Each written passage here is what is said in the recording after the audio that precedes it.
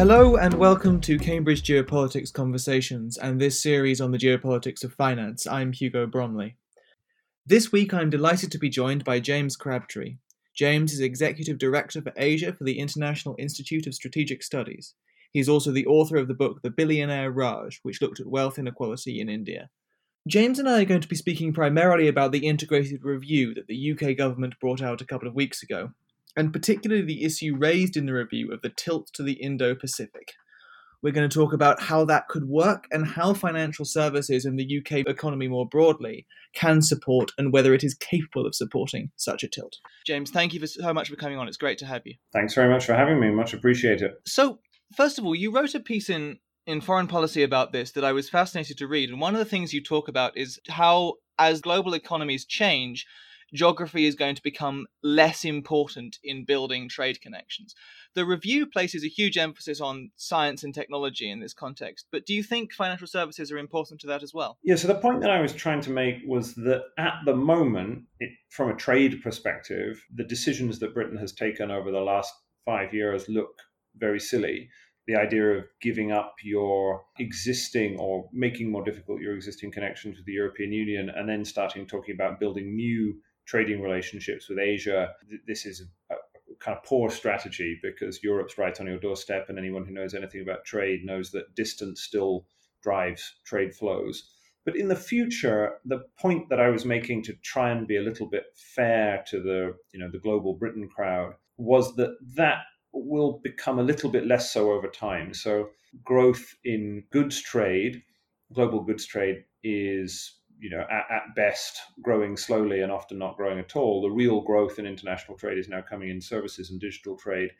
And services and digital trade is less constrained by distance, by having to move things in boxes and having them get stuck in the Suez Canal and that kind of thing. And so I think, although still the idea that Britain is going to replace what it has lost by having less good trading relationships with its near-continental neighbour, and it will replace that with membership of the CPTPP trade agreement, for instance. I think that's highly unlikely to happen. But in the future, the vision of doing more trade with distant similar economies as opposed to nearby similar economies just looks a little bit more plausible. One of the things that's linked to that is rule setting and where that will take place. And an argument that I have a lot of time for is that because so much economic growth is taking place in the Indo-Pacific, it's organizations like the what was once the TPP that are going to be where the rules of the new economy, whether that's in digital or whatever, are going to be thrashed out. Do you think that makes it all the more important that the UK is involved in the Indo-Pacific as a region, just so it's involved in those conversations? Yes, I do. I think that's one of the more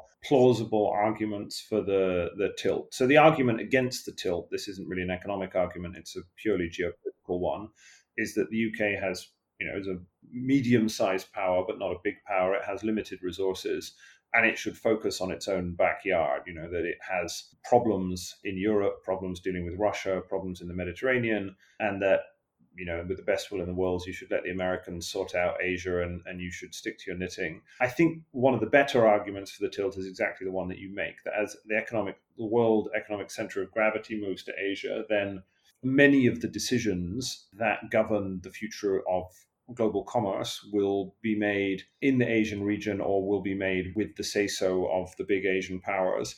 And so the scenario that you talk about is a perfectly plausible one. Let's imagine that the CPTPP grouping, which might include the UK, but includes a lot of other large economies, or the RCEP grouping, which collectively is even bigger, they start making rules on intellectual property, which become de facto global standards. And that's the sort of thing where, the UK could have an important national interest. And so I think trying to find ways of being a part of those conversations is eminently sensible. Just the sort of inverse of that is something that the review highlights, and it's a phrase I found curious when I read it, is the risk of economic statecraft. And the idea that we're entering a world, obviously one of the themes of the review is we're entering a world that is less unipolar, where there is strategic competition, and where what it described as everything from conventional economic policy to illicit finance is going to be part of that competition. Do you think that diagnosis is correct, and might that also underpin some of this Indo-Pacific tilt? Yeah, I do. I think we if you take a big step back, when we used to talk about the rules-based order, a large chunk in economic and finance terms, that what this really meant was a very unusual historical period in which states decided to separate the geopolitical security policy from economic policy to some degree, to some important degree. So that's what the World Trade Organization was really about. It was about depoliticizing trade policy, making it neutral and to some degree neutral and based upon rules that were previously agreed and could be arbitrated upon and appealed upon and that kind of thing. And increasingly, that kind of world is breaking down under geopolitical pressure, and we're returning to a world that is much more historically normal, in which states see no particular distinction between their statecraft, their pursuing their end for geopolitical means, and the use of economic tools to do that. China is an absolutely classic case of this. If it has a disagreement with Australia, then it will stop buying Australian wine or copper or whatever it is. So it uses economic tools for geopolitical ends. But then Trump's America did the same. And there are all sorts of ways in which that might be seen actually to be quite regrettable for a country like the UK, but that is still the world that it is entering into. And so whether it's securing vaccines or semiconductor supplies or many other things, then the idea that the rules of the economic game are somehow going to be neutral or separate from geopolitical pressure, I think that's going to happen much less than it did in the high period of globalization from the 80s until the financial crisis of 2008. I think that's interesting. I'd like to sort of come back to some of those themes a bit later, because I don't know whether I actually disagree with you, but there's something within that I'd really like to unpick. But first of all, the review, the public reaction to the review was that it was not as hostile to China as people were expecting. And one of its ideas is that Britain must strengthen itself and its own key infrastructure in order that it can trade with China. One of the co-directors of our centre, Casey Lynn, has talked about how London could serve as a very useful provider of financial services to China in an increasingly hostile environment. Do you think that has any legs, and to what extent can the economic support for this tilt to the Indo-Pacific be linked to Chinese growth and the Chinese economy? Well, it's interesting that you interpret it in that way. I actually wasn't that surprised by the way that the integrated review turned out with respect to China. So I can understand why people might have thought it would be hawkish, because the kind of conversation in Britain on China has become remarkably hawkish over the last 2 or 3 years, particularly if you chart it from the Cameron Osborne era, in which you had this new era of great friendship with some fairly mercantilist policies, maybe starting from the position in which the UK broke with the US and joined the AIIB. But in a sense, I think what we got and what I expected was a fudge where not the Treasury as an important kind of component in the review, and the government in general still doesn't want to be in the position that Australia is in which it takes geopolitical positions which are so outside the mainstream on China that the Chinese take coercive sanctions. And still, there are lots of important businesses in the UK that are trying to do business with China, and so financial services would be one of them. Financial and professional services are one of the few sectors at the moment that the Chinese are still welcoming in, and the Americans have this problem as well, that their big banks and their insurers are actually getting more enmeshed with the Chinese economy at the moment, in which it's less easy to imagine that being sustainable in the long run, I suppose, is what I would say. So yes, there clearly is an opportunity in the Chinese economy. It's going to be the world's largest economy, likely soon enough. It's still the world's fastest growing major economy. It's a very important market for any business. But the problem is that is all dependent on the way the sort of geopolitical direction of travel is moving. And certainly the best that you could say is that may stabilize at the current low level and allow some expansion. But I think given the way that the relationship has deteriorated between the Western countries and China over the last few years, that would be quite an optimistic assessment of the way things are going. I mean, it looked to me like the relationship is getting worse and is quite likely to continue to get worse over the next few years. And that, I think, puts into some doubt whether it's sustainable to try and further integrate in some sectors as you are de-integrating in others. And sort of building on that, we've seen news in the UK this week about a very strong reaction from the United States towards a digital sales tax. And one of the things that struck me as reading those stories is that the UK is quite isolated when it comes to potentially disagreeing with the United States on any economic policy, which will happen from time to time, without Europe and potentially without China as an option for economic cooperation and growth. Do you worry about that a bit if you were still a UK official? I think what's happened over the last period is, I think almost inevitably, given the fact that the UK has distanced itself from Europe, that it has thrown its lot in with the Americans. And you've seen that in the Biden administration, that the UK no longer carries the weight that it once carried in Washington. For instance, if you were to go back to the Second Iraq War, probably the high point of Britain's recent influence for good or ill in the Blair second Bush era. But even with its weight somewhat diminished, the UK, I think, has been probably the most reliable American partner so far. The Europeans have been somewhat problematic on China and are much more likely, France and Germany, for their own reasons, are much more likely to be in a hedging position, as you say. So yes, I suppose this does leave the UK somewhat exposed, particularly in the not very pleasant but perfectly plausible scenario of a return of Trump or a Trump-like president in 3.5 years' time. That this would leave the UK in a difficult position. But I don't think at the moment, with a kind of moderate Democrat in the White House, that is an issue that will be too much of a worry. I'm glad you mentioned Trump, because I'd like to circle back to some of your earlier comments on the return of economic and financial policy as a tool of statecraft. One of the things you've written on is that the Democrat Party's response to Trumpism has been to try and integrate foreign policy and economic policy more in people like Jake Sullivan and protecting the American middle class. I think you can make an argument that some of the free trade rules-based system of the 90s and early 2000s was a geopolitical decision, perhaps against America's own domestic economic interests, which is a slightly separate question. But certainly Biden is returning to a policy that, as you described, is not quite compatible with reaching back out to the region if they're talking about more equitable trade policies for the United States. Could you talk a little bit more about that and that particular tension that you describe? Yeah, I think it's interesting. The Biden administration, its central economic policy, also it claims, is to have a worker-focused trade policy or a foreign policy for the American middle class, which are conceptually slightly different things, but they're bundled together.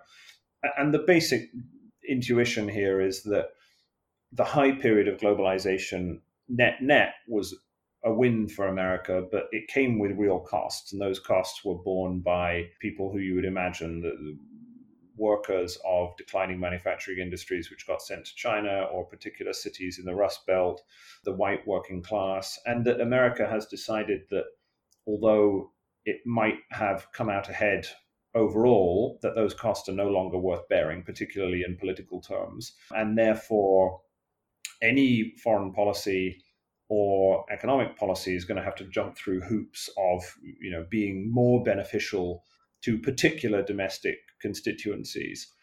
Now, you might argue that this is a bit of a false distinction or a slogan, but I think what it basically means is it's going to be more difficult for the US to act as the kind of trade hegemon in the way that it did before. So before America decided not to get into the CPTPP, the Trans-Pacific Partnership, as it was originally called, this big Asia-focused trade area that took in everyone from Japan to Australia to Chile to Singapore, the US was, if not the original architect of that, then it was certainly the biggest player that was pushing it.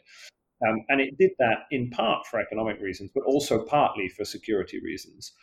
So a big part of the justification for the original TPP was that it would cement America's place as the economic linchpin of the Pacific region in a way that China just couldn't manage. And all of the Asian economies, for instance, where I am in Southeast Asia, where everybody cares about trade very much because they have highly trade-dependent economies. So the US has, let's say, 25% trade to GDP ratio. Singapore has 200%. Malaysia has 100%. So they're much more trade-dependent economies. And so when the US was seen as the architect of regional trade, the people who could pull together these trade-enhancing deals, that gave America enormous credibility in the region. The problem is it lost that credibility when it decided not to go into the TPP, and it can't get back into that game because playing that game will entail some losses for some communities in the United States, or could politically be perceived to involve losses. And so the basic quick version of that is it's very, very difficult to imagine Biden being able to create the political coalition to get back into the TPP. And if they don't do that, then that has huge geopolitical implications because it just leaves the playing field open for China in geoeconomic terms. China is the major economy in the other agreement, the RCEP agreement. It has made noises about wanting to join the CPTPP, which probably won't happen quickly, but you can never tell. And so America is ceding its traditional position of economic leadership in the Indo-Pacific because it can't make the domestic politics work. It's interesting to talk about this because obviously the UK has now applied to join the CPTPP and is very keen publicly to promote a free trade agenda. But aspects of government policy are not, to me, entirely dissimilar to those you've described emerging from Biden in terms of a leveling up agenda.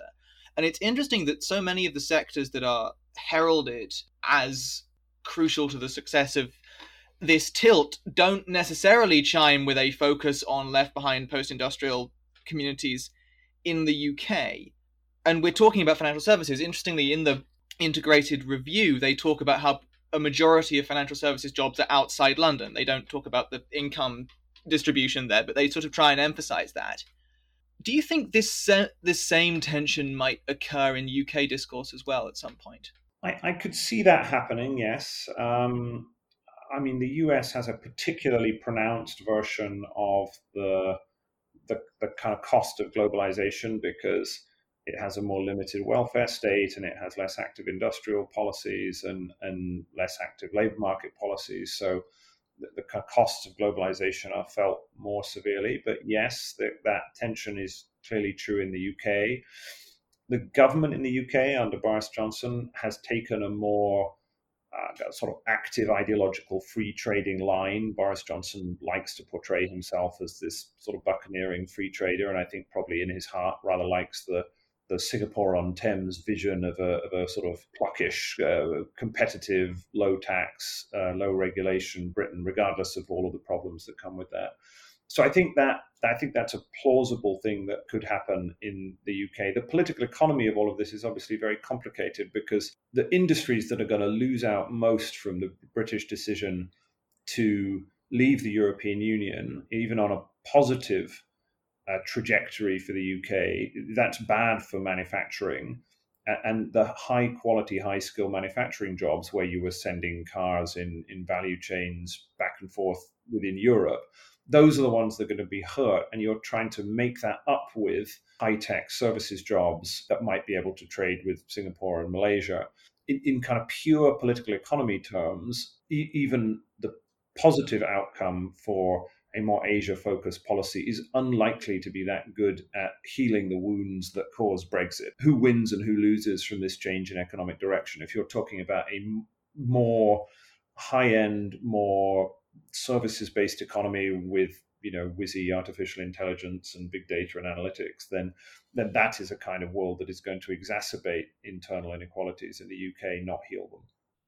I think this is fascinating, and I think this is going to become one of the more interesting tensions in the UK in the coming years, because there does seem to be a conflict between what one might call a Singapore-on-Thames vision of Brexit and the vision of Brexit that won the referendum. And I'm fascinated to see how that plays out, particularly, this brings me on to my final sort of broad area I'd love to talk to you about, particularly given Boris Johnson's determination to forge a closer relationship with India.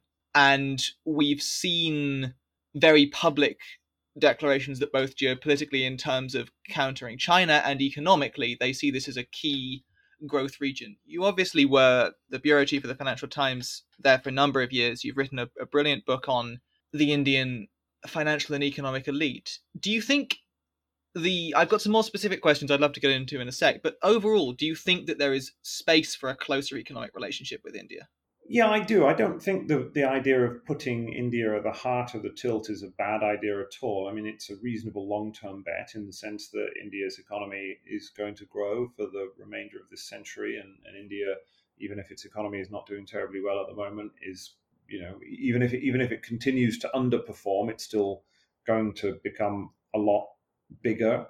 The UK does have historic relationships with India, albeit darkened by the legacy of colonialism. But it's a reasonable long term bet. And actually, what's interesting about it is I think India has actually become a little bit keener on this in the last couple of years than you might have thought. When I lived in India, there was just before I lived there in the 2000s, there was a big flourishing of ties between India and the UK in economic terms, because that was the period when the Tata Group was buying Jaguar Land Rover and tea, and Indian conglomerates went on a big spending spree in the West. And obviously, the Indian financial and political elite have strong ties with the UK. That's where they often send their kids to university. It's where they come in the summer. So there's a kind of comfort on both sides. But the thing that's changed, often India like to kind of look at the UK and think, well, we don't really need them anymore. We've outgrown that relationship.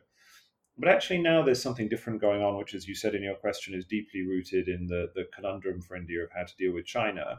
India recognizes that it is not yet in a military or economic position in which it can kind of balance China on its own, and therefore it needs friends. So substantially, it needs the United States. But actually, having some European powers more invested in the region is a reasonably good thing from India's point of view. That's quite positive. Now the UK, they're probably agnostic as to whether or not it's the UK, France, or Germany, but I think the sort of shrewder geopolitical analysts in Delhi are quite comfortable, or becoming more comfortable, with the idea not of European countries coming and meddling in Indian affairs, which people don't like at all, but the notion of European countries coming back and having, a kind of minor role in the broader Indo-Pacific region as part of a coalition that is going to try and balance China.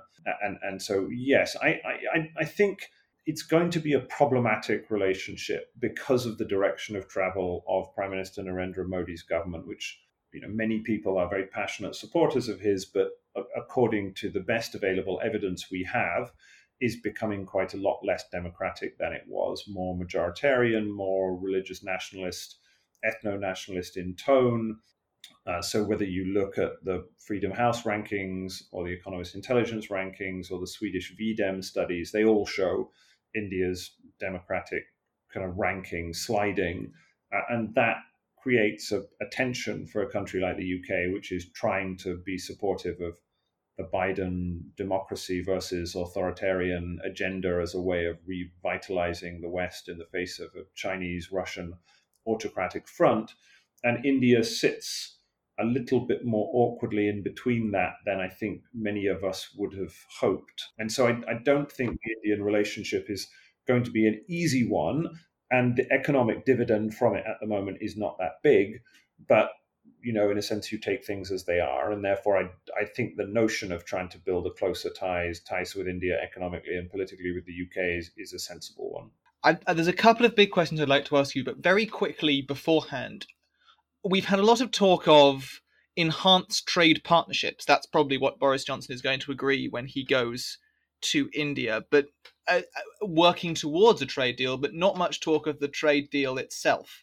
I have an idea of this, but what do you think the biggest stumbling block to a trade deal there is? Oh, I mean, there are so many huge stumbling blocks. You don't really know where to begin. I mean, no one has been able to sign a trade deal with India. It's an almost impossible task. So the reason why they're going for this enhanced trading relationship is just because the notion of actually signing a trade deal is complete pie in the sky. The European Union tried for the best part of a decade or more.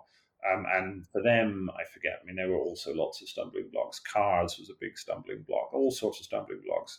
So it's very, very difficult to imagine signing a trade deal with India. India is very wary of trade liberalization. They were not able, despite quite a lot of elite buy-in, to sign up to the RCEP trade agreement, which would have been very useful to India in geostrategic terms, because then it would have been a trade agreement in which you had both You had ASEAN, Australia, New Zealand, Japan, and China, and India. And so the Southeast Asian countries were very, very keen to have India in, because then it would have been much more balanced between the Asian powers. But India and its leadership just couldn't make the kind of political economy of it work. It would have imposed some losses on important domestic constituencies, particularly farmers, and the ruling party were not able to find a way of making that work, and so they couldn't do it. And so, yeah, the notion that there's going to be a grand UK India trade deal in the way that they've very quickly been able to strike one with Singapore and Japan, I think this is highly, highly unlikely. And so what they're doing now is doing, the next best available thing. We've got little time left, and this has been brilliant, and I've got slightly sidetracked because I was fascinated in a couple of points. But one thing that I'm fascinated by more broadly is whether financial services sectors in general can be brought to serve states' geopolitical objectives. Obviously, there was a period when Britain was, I think Britain still is, if not in a coalition against China, certainly concerned by it. And that was a period that saw HSBC and Standard Chartered consider and sort of shift around on Hong Kong. Do you think it's possible, more broadly, to bring the city in line with the geopolitical objectives of the UK beyond simply growth and tax revenue? Well, I mean, financial services can certainly be used as a part of economic statecraft, and just look at China and the way that it uses its big banks to funnel money into Belt and Road Initiative projects. But it's much more difficult to see financial services in those rather crude terms in the UK, where you don't have state-directed banks and much state-directed finance. I mean, you have overseas development assistance. So I think there are going to be limits on what certain kinds of limits on capitalism that are going to be imposed for security reasons. So eventually, I think, let's take the Americans, for instance. At the moment, their banks are busily trying to get bigger into China. I suspect over time that's going to prove to be rather difficult for all sorts of reasons.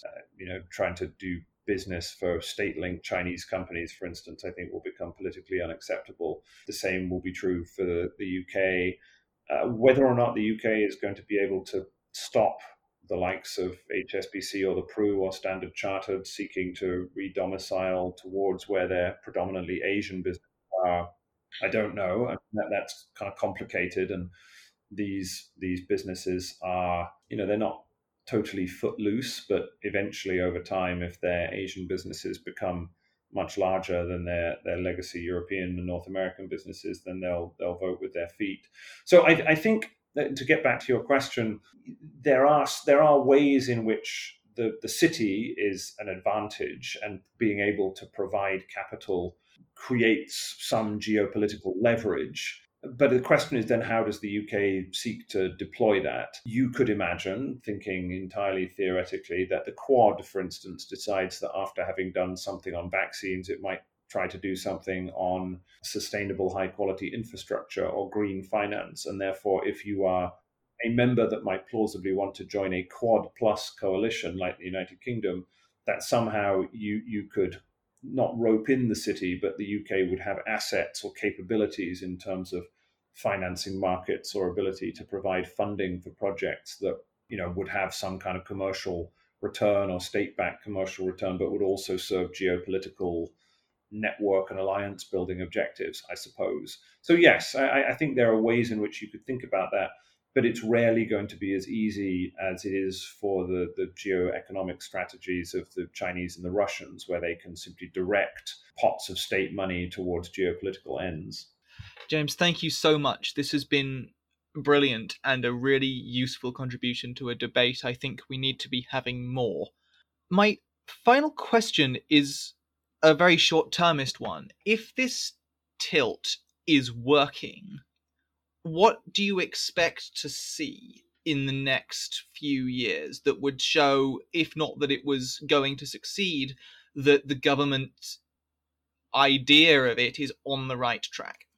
I think you'd know it was working if the UK's presence in Asia was more visible, more substantive, and viewed as being more legitimate. So it kind of won permission to be a player in the region by doing things that were useful. And so a lot of that is going to be engaging with and joining ad hoc coalitions of nations who are trying to solve particular problems.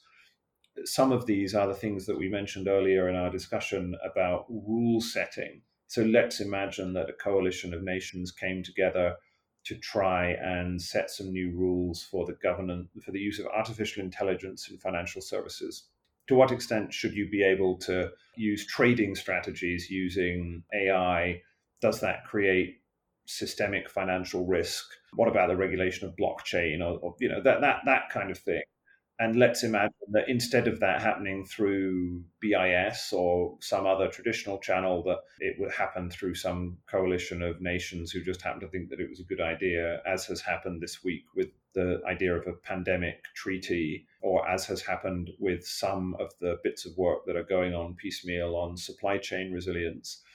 So I think you would look to see, is the UK involved in more of these initiatives? Are they successful? Perhaps as the UK led some of them, and is its contribution being seen to be welcome around the region? So it's unlikely to be terribly welcome by China, but let's say elsewhere around the region amongst its more traditional friends, and for instance countries in Southeast Asia that have been more neutral, or in South Asia. Can the UK also kind of focus its effort? The danger, I think, is that the UK has a very limited amount of money. I mean, it's still a medium-sized power. It has, one of the world's top 10 military forces and one of the world's top 10 economies. But that doesn't mean it can do everything. It isn't. Even the United States is now stretched thin in Asia, and it has vastly greater resources than a country like the UK. So I think another marker of success is the UK going to be able to focus on doing a small number of things and doing them very well, developing partnerships with particular countries as opposed to trying to do it piecemeal with every country. So yes, I think those are the kind of things that you're going to look for, that using your resources in a way that is focused on particular areas where you have good capabilities and kind of heritage and strengths, and building up and being part of these new ad hoc coalitions that will be useful and being seen to be legitimate because of that. Brilliant. James, thank you so much. That's been really, really great, and it's a really great conversation to have. So thank you so much for coming on the podcast today. I'm very happy to have done it. Thanks so much. I hope to be able to escape Singapore soon and to come and visit Cambridge, which I haven't been for a good long while. So I look forward to that. Thank you for listening to this podcast from Cambridge Geopolitics Conversations. You can find the Centre for Geopolitics on Twitter at CamGeopolitics. All of our events are advertised on our website at cfg.polis.cam.ac.uk.